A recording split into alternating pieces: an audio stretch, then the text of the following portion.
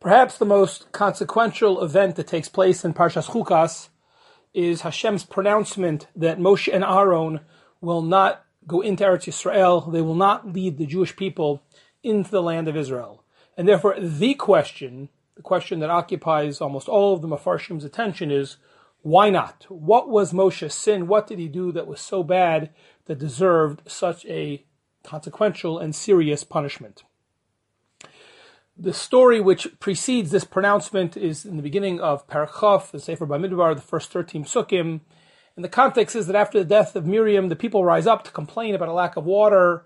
Hashem instructs Moshe to take his mateh, his staff, gather the people, to speak to the rock, and it will give forth water. Moshe gathers all the people, and he says, Shimona Hamorim, listen up, O you rebellion ones. From this rock can we bring water? And then, Vayarem Moshe es yado, vayach es hasela. He lifts up his hand, and he hits the rock 2 times. Lots of water comes out. Immediately afterwards, Hashem says to Moshe and Aaron, Ya'an lo ha'emantem bi lahakdisheni le'ibnei Yisrael, since you do not believe in me, to sanctify my name in front of the Jewish people, therefore you will not lead the people into the land of Israel. The simple wording of the text in our Parsha, as well as 3 other times, twice later in Bamidbar and once in Sefer Devarim, all of those times explicitly confirm what is pretty explicit in our Parsha as well, that it is this incident at the Mei Mariva, as it's known, that is the reason why Moshe and Aaron don't go into Eretz Yisrael. While there is a minority view that gives a completely different explanation, because of these psukim, the overwhelming majority of Rishonim do locate this episode as being the basis for the punishment. Nevertheless, even if it is in this incident, the actual sin still remains shrouded in mystery and subject to a major debate. There are numerous interpretations offered by the Mefarshim, but we will share just the 3 perhaps most famous and well-known of the interpretations. The first and the most well-known interpretation is that of Rashi. Based on earlier sources in Chazal, Rashi says Moshe's sin was that he hit the rock instead of speaking to the rock. Hashem explicitly commanded him to speak to the rock, and Moshe made a mistake and hit the rock. Different Mefarshim who go with Rashi's interpretation explain why Moshe could have made that mistake, but suffice it to say, according to Rashi and opinions in Chazal, this was the basis of his error. This is the basis of his sin. And as Rashi explains, the consequence or the seriousness of this is because had Moshe merely spoken to the rock and the rock then given forth water, the people would have been able to learn from this and said, just like a rock that does not hear, that does not speak, that does not need sustenance, and even it listens to God's word, so all the more so, kal v'chomer, we must listen to God's word. And that, the idea that you have to really listen to what Hashem says, that was an opportunity that was lost when Moshe chose to hit the rock instead of speak to the rock. That is Rashi's interpretation. And that is why, according to Rashi and others, Moshe and Aaron, I guess, as the silent assistant, are punished. The Rambam, in his well-known ethical commentary on the introduction to Perkei Avos, known as the Shmona Prakim, in the 4th chapter, Perek Daled, the Rambam gives it an entirely different explanation. And the Rambam says this is an example of inappropriate midos.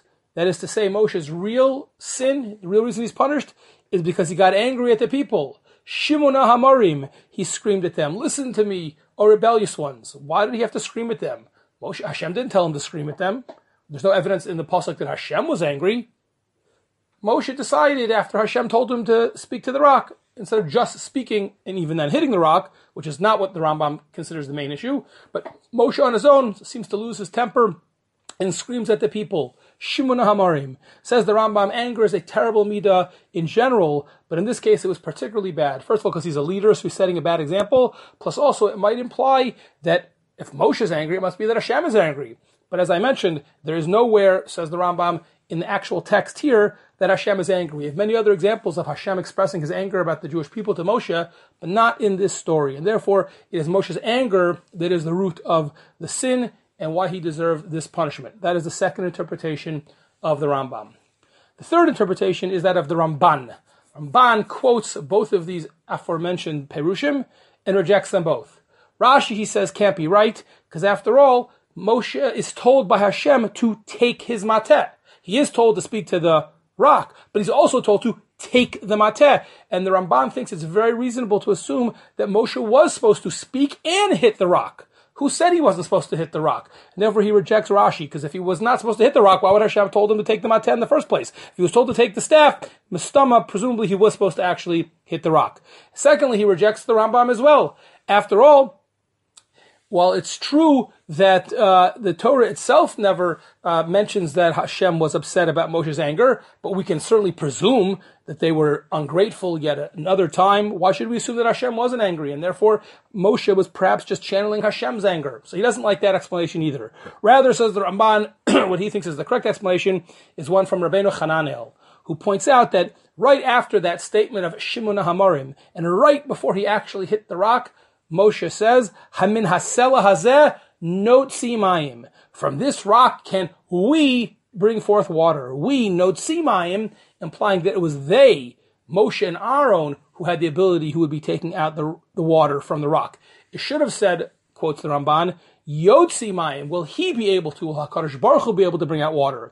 But by saying notzi mayim, they were, perhaps even by accident and incidentally, but nevertheless, it appeared through their language that they were looking to take credit for the water coming out, and that was the ultimate mistake. The Ramban there interprets, when HaKadosh Baruch Hu then says, Yan lo hemante bi laktisheni le'inei b'nei Yisrael, you didn't create a Kiddush Hashem, you didn't sanctify a name, meaning not only did you not instill belief in me by giving me the credit, but worse than that, by you seeming to take credit yourself, you undermine me with your words. So we have three possible interpretations. Either they hit the rock, or they got angry, or it looks like they were taking credit for themselves. Nevertheless, as the Ramban himself says, this, and especially the severe punishment, remains one of the great mysteries of the entire Torah.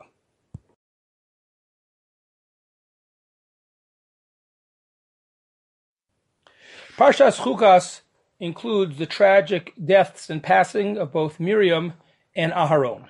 And the Gemara in Moed Katan talks about both of these deaths, the passing of both of these tzaddikim. When the Gemara asks, and Moed Katan Daf Chav Ches Amud Aleph, why is the death of Miriam nismacha? Why is it juxtaposed to the laws of Parah Aduma? And the Gemara answers that just like the Parah Aduma is mechaperes, it brings atonement, so too misas tzaddikim, the death of the righteous, in this case Miriam, will also bring atonement.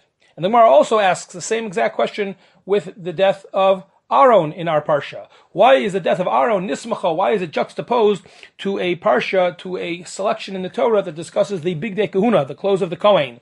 And the Gemara answers similarly, just like the Bigdei Kahuna bring kapara, the Kohanim can only do their service in the Beis Hamikdash when they're wearing their special bigadim, the Bigdei Kahuna. And therefore, the Bigdei Kahuna are necessary for kapara. So too, just like the Bigdei Kahuna can help achieve kapara, so too again, Misa Sadikim, the death of the righteous, in this case Aaron, brings kapara. So we have the same principle, idea of Misa Sadikim Mechaper, the death of the righteous brings atonement, and we have two different examples with two different models or metaphors for this idea, respectively, the Parah Aduma and the Bigdei Kahuna. Rav Kook, in a sefer called Midbar Shur, which if memory serves is a collection of his Divrei Torah that he delivered in a small stage in the early part of his rabbinic career when he was in Switzerland. It's an early stage of his life, way before he became the famous Rav Kook.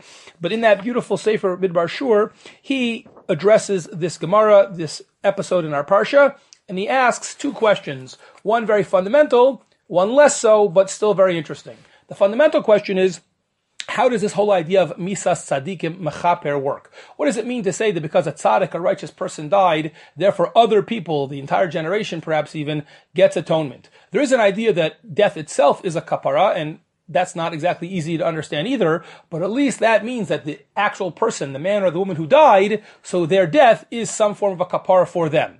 But how is the death of one person, in this case a tzaddik, whether it's Miriam or Aaron or any other tzaddik, how does that achieve kapara for other people, let alone the nation as a whole or an entire generation? That is a very fundamental question that needs to be understood if we don't have any idea of what this concept is. The second question asked Rav Kook is not as broad and as fundamental, but still quite interesting, which is, if we're going to make that point, why does the Gemara need two different stories and two different models to make that point? Right? It's the same point in both parts of the Gemara, so why do we repeat it, but once using the Parah Aduma as the model, and the second time using the priestly clothing, the big kahuna as a model. It seems to be redundant. Why was it necessary for two different things? So in order to address this, Rav Kook posits the following theory. How does Misas Tzadikim work? And even though a question like that could easily be answered in a somewhat mystical vein, and Rav Kook was certainly attracted to mystical ideas, in this case he gives a very non-mystical answer, one that I think is easily accessible to all of us. Says Rav Kook, the way Misas Tzadikim works is that we become aware of many of the attributes and accomplishments of the tzaddik, and that inspires us to emulate them. We are inspired, there's a certain moral awakening, we're inspired, and we try to live up to and emulate the tzaddik's attributes. That could happen in the tzaddik's lifetime too, but very often there are many aspects of the tzaddik, of any great person's accomplishments, which are hidden from public view, sometimes coincidentally and very often by design. The person is tsanua, they're private, they're modest, and it's only after the death, at the shiva, at the funeral, hespedim, at other articles we read, books of tribute we read, biographies, and then after the tzaddik dies, we learn about that person and we can get inspired to try to emulate their attributes. Says Rav Kook, it's not a guarantee, it's not automatic when the tzaddik dies, we're all forgiven. If we'll be inspired and learn and emulate and grow from learning about the tzaddik after his or her death, then that achieves a certain level of kapara. That's spiritually edifying and redeeming. That's point number one that addresses the fundamental question. Then Rav Kook, in addressing the second question, points out that if we think about it, every tzaddik, every great person's accomplishments really could be categorized into two broad categories. One are the type of things which any one of us, in theory at least, could emulate and could really achieve. If we worked hard enough, if we were disciplined enough, if we sacrificed enough, if we cared enough, then in theory we could also accomplish the same great things that these great people accomplished. That could certainly be in the realm of ben am l'chavero, generally interpersonal relationships, chesed, kindness, doing for others, even davening to some extent. What's stopping any one of us from being great daveners? We just have to care enough and work hard enough and try hard enough, and eventually probably it will come. So, says Rav Kook, those are things which we learn about the tzaddik and we can truly be inspired and hopefully then emulate. But there's a second category of accomplishments that many of these great people have had over our time in history, and those are things which are frankly beyond what any person could really accomplish if we haven't given the same natural gifts and blessings from Hashem that the tzaddik, that the great person was given. To the credit of the tzaddik, they have taken advantage of and utilized and developed their natural gifts. But if it wouldn't have been for the natural gifts, there's no way even they could have accomplished it. No amount of hard work or effort could make up for a lack of that natural ability. Certain incredible, unbelievably near photographic memories or other brilliant intellectual abilities. If you don't have it, you just don't got it. And there's no way you can emulate it. So how can you, in that case, try to learn from the tzaddik about those aspects? Says Rav Kook, you can't do it yourself if you weren't given those gifts. What you can do is encourage our leaders, our great people who have been given those gifts to follow. And, says Rav Kook, I guess with charity and other things, we can support people who will hopefully then have the training and the ability to achieve those things if they have been given those gifts. So the first thing we can actually do ourselves. The second category we can admire and we can help support and role model for other people who actually have the ability. Says Rav Kook, it's these two categories which are parallel to the two examples in the Gemara. Because the Para Aduma, for all of its mystical mystery, it works on anybody. One person at a time, man or woman, doesn't matter, Kohen, Levi, Yisrael, what shevet you're from, you're tameh, you sprinkle the ashes, you can get tahara, you can get kapara. So too, that's the first aspect of the tzaddik. Anybody can achieve the same thing. But when it comes to the Kohanim, only a Kohen wears the clothing can achieve kapara. We all benefit from the Kohen. So too, that's the second category of things which we can't do, but other people, if we support them, can help us.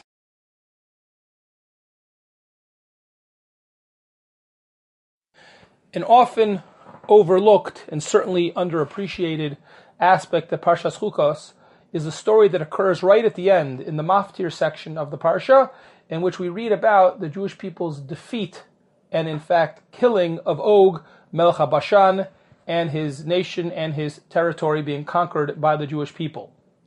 In anticipation of this battle, the Torah tells us that Hashem says to Moshe, Al tira oso, don't worry about him. Hashem says, I will give you the ability to successfully conquer Og and his nation and his land, and I'll help you do to them, just like you were able to do to Sichon Melech HaMori, who you were also able to conquer with my help. Hashem gives Moshe this very reassuring promise, and in fact, as we read in the very next pasuk, that is what happened as the Jewish people defeat Og Melech Bashan, and in fact, according to Chazal, Vayaku Oso Vespanavas Kolamo, that in fact not only was Og himself killed in this battle, but according to Chazal, Moshe Rabbeinu himself killed Og. But the very fact that in the initial pasuk that we read, that Hashem needs to reassure Moshe, Al Tira Oso, certainly implies that in fact Moshe may have been scared. And in fact, Rashi, with a very brief citation of the Medrash, makes in fact that point. So I'd like to study the source of Rashi's comment, the full text of the Medrash, which is in the Medrash Rabbah in Bamidbar Rabbah in Parsha Yutes Siman Lamed Bet. And there the Medrash makes beautiful comments which I think can provide us two different lessons going forward. The Medrash begins and says that the fact that Hashem tells Moshe not to worry, this can be understood in light of the famous admonition in Mishlei Perek Kavches, Ashrei Adam Mefachei Tamid. That in fact it's a very good thing to always have Yiras Shamayim, Yiras Hachet. Tzaddikim are always worried that they are making sure they're doing the right thing, always concerned that even though they seem to be living very admirable lives as far as we're concerned, but from their perspective, they're always nervous that maybe they won't have enough schusim to do what needs to be done. And in fact, the Medrash says, V'chein hi midas hatzadikim. Just like Moshe was worried, which is why Hashem needed to reassure him, Moshe was worried because he was fulfilling this idea of Ashrei Ad Mefachei Tamed, and this is the way of tzaddikim of all times. Afal Pisha Kadosh Baruch Hu Maftichan Ein Parkin Beira. Even when Hashem says not to worry, but instinctively they always are worried if they will be up to snuff, if they will have the right zchusim, if they're doing the right thing. And the Medrash gives one famous example, the Chaim B'Yakov, where we are told that Yaakov himself, when he had his dream with the ladder, Vayira Yaakov, he was scared, and Chazal tell us why was he scared. Maybe when I was by Lavan, I got caught up in sin, there was something wrong with me and my family, there may be Yira Ervas Dovar, maybe I'll have something that will be problematic. And therefore, just like Yaakov embodied this midah of Ashrei Adam Mefachei Tamid, says the Medrash, Av Moshe here, and this speaks Parsha in Chukas, Tafas Esayira, he also was scared and worried that maybe he would be found lacking. After all, as the Medrash says, maybe either in the Jewish army, in their milchama with Sichon, they had taken from the booty which they shouldn't have. Maybe they were ma'alu b'milchama Sichon, or maybe nislachachlu ba'avera. Maybe in the military camp there was some kind of an erva or some other kind of impropriety. He was worried about that. Maybe that would compromise his ability to have enough zuchusim to defeat Og Melech Bashan, and therefore, embellishing the pasuk in our parsha, says the Medrash, Amar lo Kadosh Baruch Hu, Al Tira. Kulan hishlimu b'tzedek. Don't worry, everything is good. You don't have to worry. Hashem says, I promise, I will take care of this. And the first thing that we should stress here is the importance of Yiras Shamayim. Simple as that.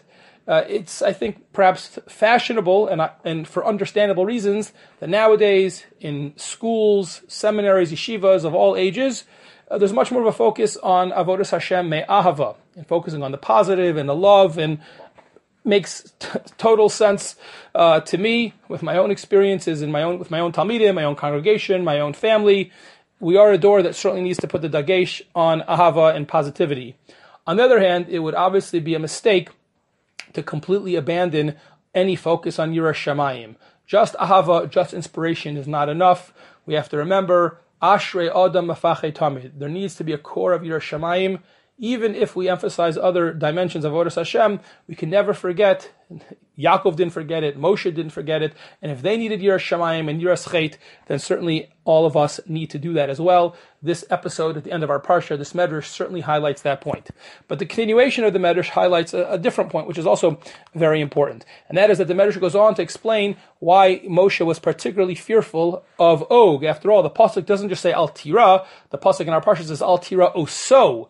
Don't fear him. And the Medrash understands that Moshe had a particular fear of Og. And the Medrash seems to outline two different reasons why that might be. First, the Medrash describes how incredibly large and strong and how much of a gibor Og was, with various psukim and allusions to traditions that we have in psukim or in Chazal about how incredibly powerful and strong Og was, and how he survived various other stages of his history. He lived for many, many years, as the Medrash will repeat in a second, and he was able to overcome many, many different catastrophes that fell even other great and strong people, going all the way back to the Mabul, according to Chazal. And Og always was able, because of his great Gevura and his great might, to overcome those. So we're worried, maybe we can't defeat such a powerful person.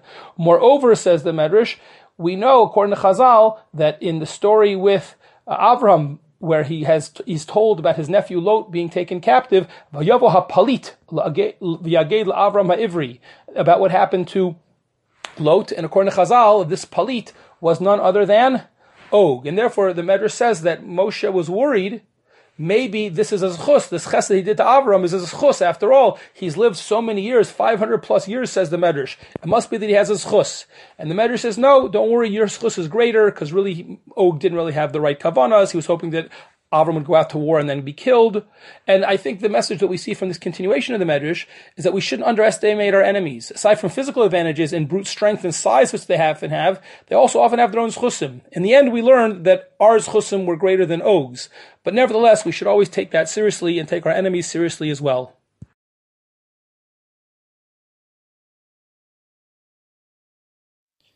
The whole story is somewhat surprising, unexpected, and even bordering on bizarre. The people are complaining to Moshe about their situation. Well, that's not surprising. That's unfortunately already commonplace. But they're complaining. Hashem gets furious at them, and he sends poisonous snakes who are biting and therefore endangering the lives, killing multitudes of the Jews, v'yamas amrav me Yisrael, from these poisonous snakes, the nechashim ha-serafim. Moshe davens to Hashem for salvation, and the salvation, the Yeshua that Hashem sends, is by telling Moshe to make a image of all things, a snake, and he should place that on a pole that they should look up to. The pasuk subsequently tells us that Moshe chose to make that out of a copper, nachash nechoshes. So they have this copper snake that's put on a pole, and Hashem tells Moshe, who tells the people, anyone who looks at that, ura oso v'chai, anyone who looks at this will live. So Moshe does it, he makes the copper snake, he puts it on the pole, v'hibit el nachash hanachoshes v'chai, and in fact, anyone who looked at it was saved, survived. This is the end of the Chamishi Aliyah. That's the story that ends the Chamishi Aliyah in Chukas. The whole thing is just, so surprising. Again, if almost bizarre. Poisonous snakes, copper snakes. What is going on?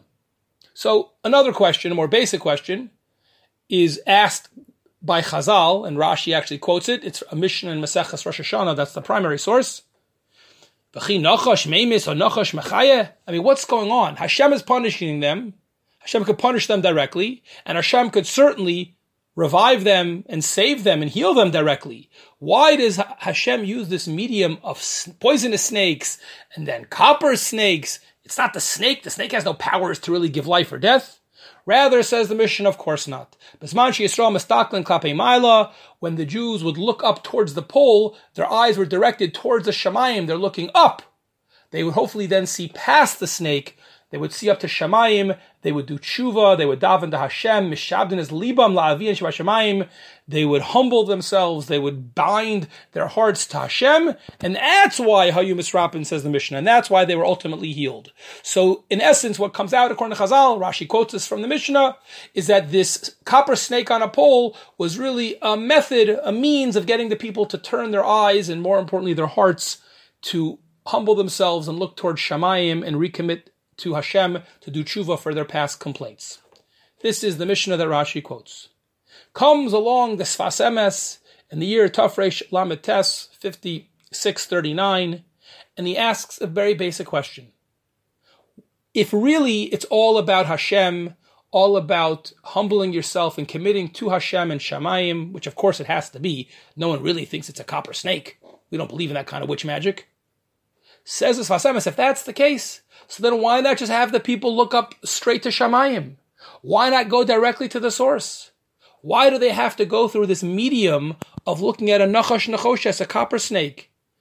Bypass that, avoid all confusion, go directly straight to the source. Why doesn't Hashem just tell Moshe to tell the people to look up to Shamayim, to do tshuva to David, and then he'll heal them? What a basic and fantastic question that the Sfas Emes asks. And he explains, using a comment of the Ramban. The Ramban himself makes a brief comment here. Actually, it's a long piece, but the Sfas Emes takes out a brief comment of the Ramban, who adds the following, that Hashem, he says, generally has a preference, and this is a good example of it, says Ramban, to do a nes bitoch nes. If Hashem is anyway going to break the rules of nature and do something out of the bounds of nature, what you and I call a nes, a miracle, Hashem often does it, prefers to do it as a miracle within a miracle, a nes betoch nes. How so? Not only is some copper or whatever appearing to heal the people, clearly looks like a miracle. That was not even a recognized medicine in the time of the desert. That was clearly miraculous. But of all things, the image that was beat into this copper plate that was held up was, of all things, a snake. The very thing that had made them sick, that had endangered them.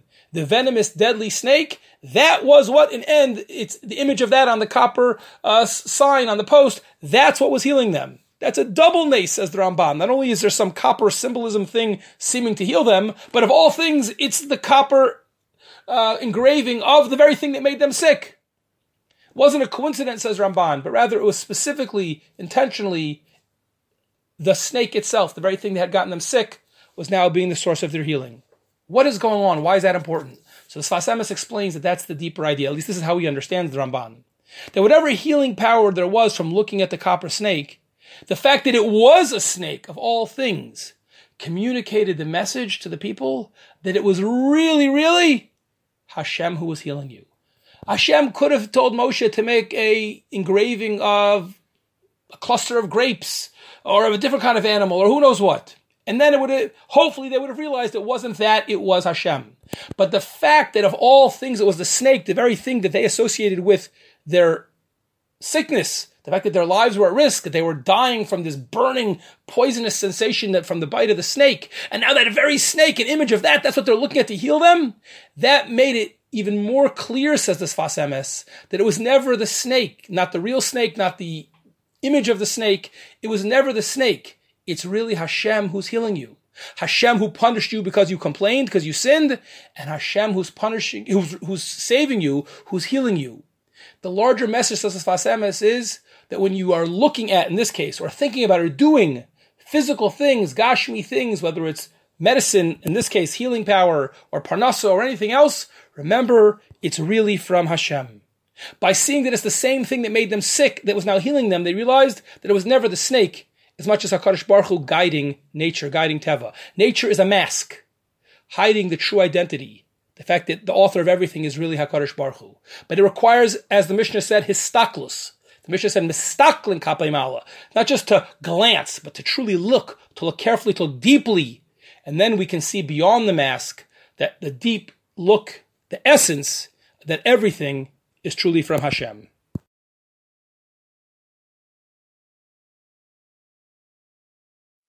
Parshas Chukas begins with the laws of the Para Aduma, and the Para Aduma, of course, is very, very famous for its mystery, for its being beyond human logic and apprehension. As Rashi tells us, this is the paradigmatic chok, the category of mitzvos, which we don't seem to have any humanly understandable reason, any rational reason to do them. These are the type of mitzvos which the Satan, as it were, or other non-Jews, other people will make fun of us for, and it's called a chok, a chukah, because it's firm, it's set, even though you don't understand it, even though other people might question it or ridicule us for it, it cannot be moved, it is set, it is firm, we keep these mitzvahs even when we don't understand them. This introduction to the halachic lexicon of a chok, which is contrasted, of course, with mishpatim, mitzvahs where there seem to be more humanly understandable logic for them, brings up the issue which I'd like to very briefly outline some of the issues of, and that is the whole enterprise of Tameh HaMitzvot, of understanding reasons for mitzvos. To what extent should we or shouldn't we do that? And more importantly, for our purposes now, how much, if at all, can that impact the halacha itself if we think we know the reason? So first of all, we have to realize that we can't look at all mitzvos in one lump sum. We have to distinguish between different categories. And the first category is mitzvos where the Torah itself gave us a reason. Many mitzvos, such as the shechita of the Karban Pesach, eating matzah, Shabbos, gifts to the Kohanim, other things, if you take a look, and there's a few others as well, The Torah itself gives us a reason. It's not every mitzvah, it's not most mitzvahs, but it's not a teeny number either. It's a decent number of mitzvahs where the Torah itself gives us reasons, and that we should keep those in mind. No question about it. The Torah gave us the reason. However, the Bach, this commentary to the Torah, Siman Ches, points out that there are 3 examples which are super examples. They're within this category, but they're even more intense. And that's where the Torah itself added the word lema'an. Do this mitzvah lema'an by giving us an explicit and desired goal or result of the mitzvah. So take maybe the easiest one to quote, Sukkah, sitting in the Sukkah on the first night of Sukkot, the Torah tells us, why do we do so? Laman yedu dorasechem ki b'sukkos shafti. That for all generations you know that Hashem put us in Sukkahs when we left Egypt. So says the Bach, whether it's Sukkah, one example, number 2, Tefillin, number 3, Tzitzis, 3 examples where the Torah says Laman, there's a specific desired result and goal of the mitzvah. So says the Bach, this is a big nafkamina, because for these 3 mitzvahs, unlike the other 610, it's not sufficient to have general kavanah that I'm doing the mitzvah. When I'm doing that action, I have in mind it's a mitzvah. That's sufficient for 610 mitzvahs, says the Bach. But for these 3, the Torah goes out of its way to say laman, that when we're doing these mitzvahs, we have to have specific intention in mind. What specific intention? What the Torah said, laman. So for example, with the sukkah, when you're doing the sukkah, you should have in mind that you're doing it to commemorate what Hashem did for us when we left Mitzrayim, we went into the desert. It's not enough to just say, oh, I'm doing this because it's a mitzvah. We have to have the more specific kavanah in mind. Even though it sounds like from the Bach that if you don't do this, you're not yotzei the mitzvah. When the Mishnah Berurah brings this down, it seems like this is l'chachila, it's a hidur, we should try to do it, but if we did the mitzvah properly with more general kavanah, that would be sufficient. So this is that first category. We have 2 examples and 2 subcategories within it, but broadly speaking, the first category where we have reasons given in the Torah, and within that, as I say, we have this subcategory of 3, which are super duper reasons, because the Torah added the word laman. We should note a cautionary tale of humility, that even when the Torah gave us a reason, the Rashba says in a tshuva, that even then we have to realize that there may be other ideas that are gavoa mial gavoa ad ein sof. That whatever the reason the Torah gave us, but there might be other things that we can't even understand, that are even beyond that, higher than the highest. So it's not for nothing the Torah gave us the reasons it did. We should realize that there might even be things beyond that. However, there is a second category, which is the bulk of the mitzvahs, where the Torah itself doesn't give us a reason. And this gives a rise to the famous machlokes tanoim, whether we are dorshin tameh l'kra or not. Do we try to understand the reason for the mitzvah and then let that reason impact the practical application of the mitzvah? Should the reason that we think we understand regulate the practical details of the mitzvah? Or do we say, no, if the Torah didn't give us a reason, the best we can do is speculate, and therefore we can't have an impact? This is a machlokas between Rabbi Shimon and Rabbi Yehuda around the classic example of the Mishnah Bava Metzia about the Torah telling us you're not supposed to take a collateral from a widow. Let's say a widow borrowed money, presumably she's poor and she needs the money, and usually you have a right to take a collateral as a lender, but from the widow you shouldn't take it. There's the machlokes. Do we assume that that's only talking about poor women who nebuch have so little money that as a result they can't really live without the mashkon? It'll require you every night to return the mashkon because they need it, and then the next morning you come back and get it. And the fact that this man is coming every night and every day to this woman's house, says the Gemara, maybe people will start talking and whispering bad rumors about this widow.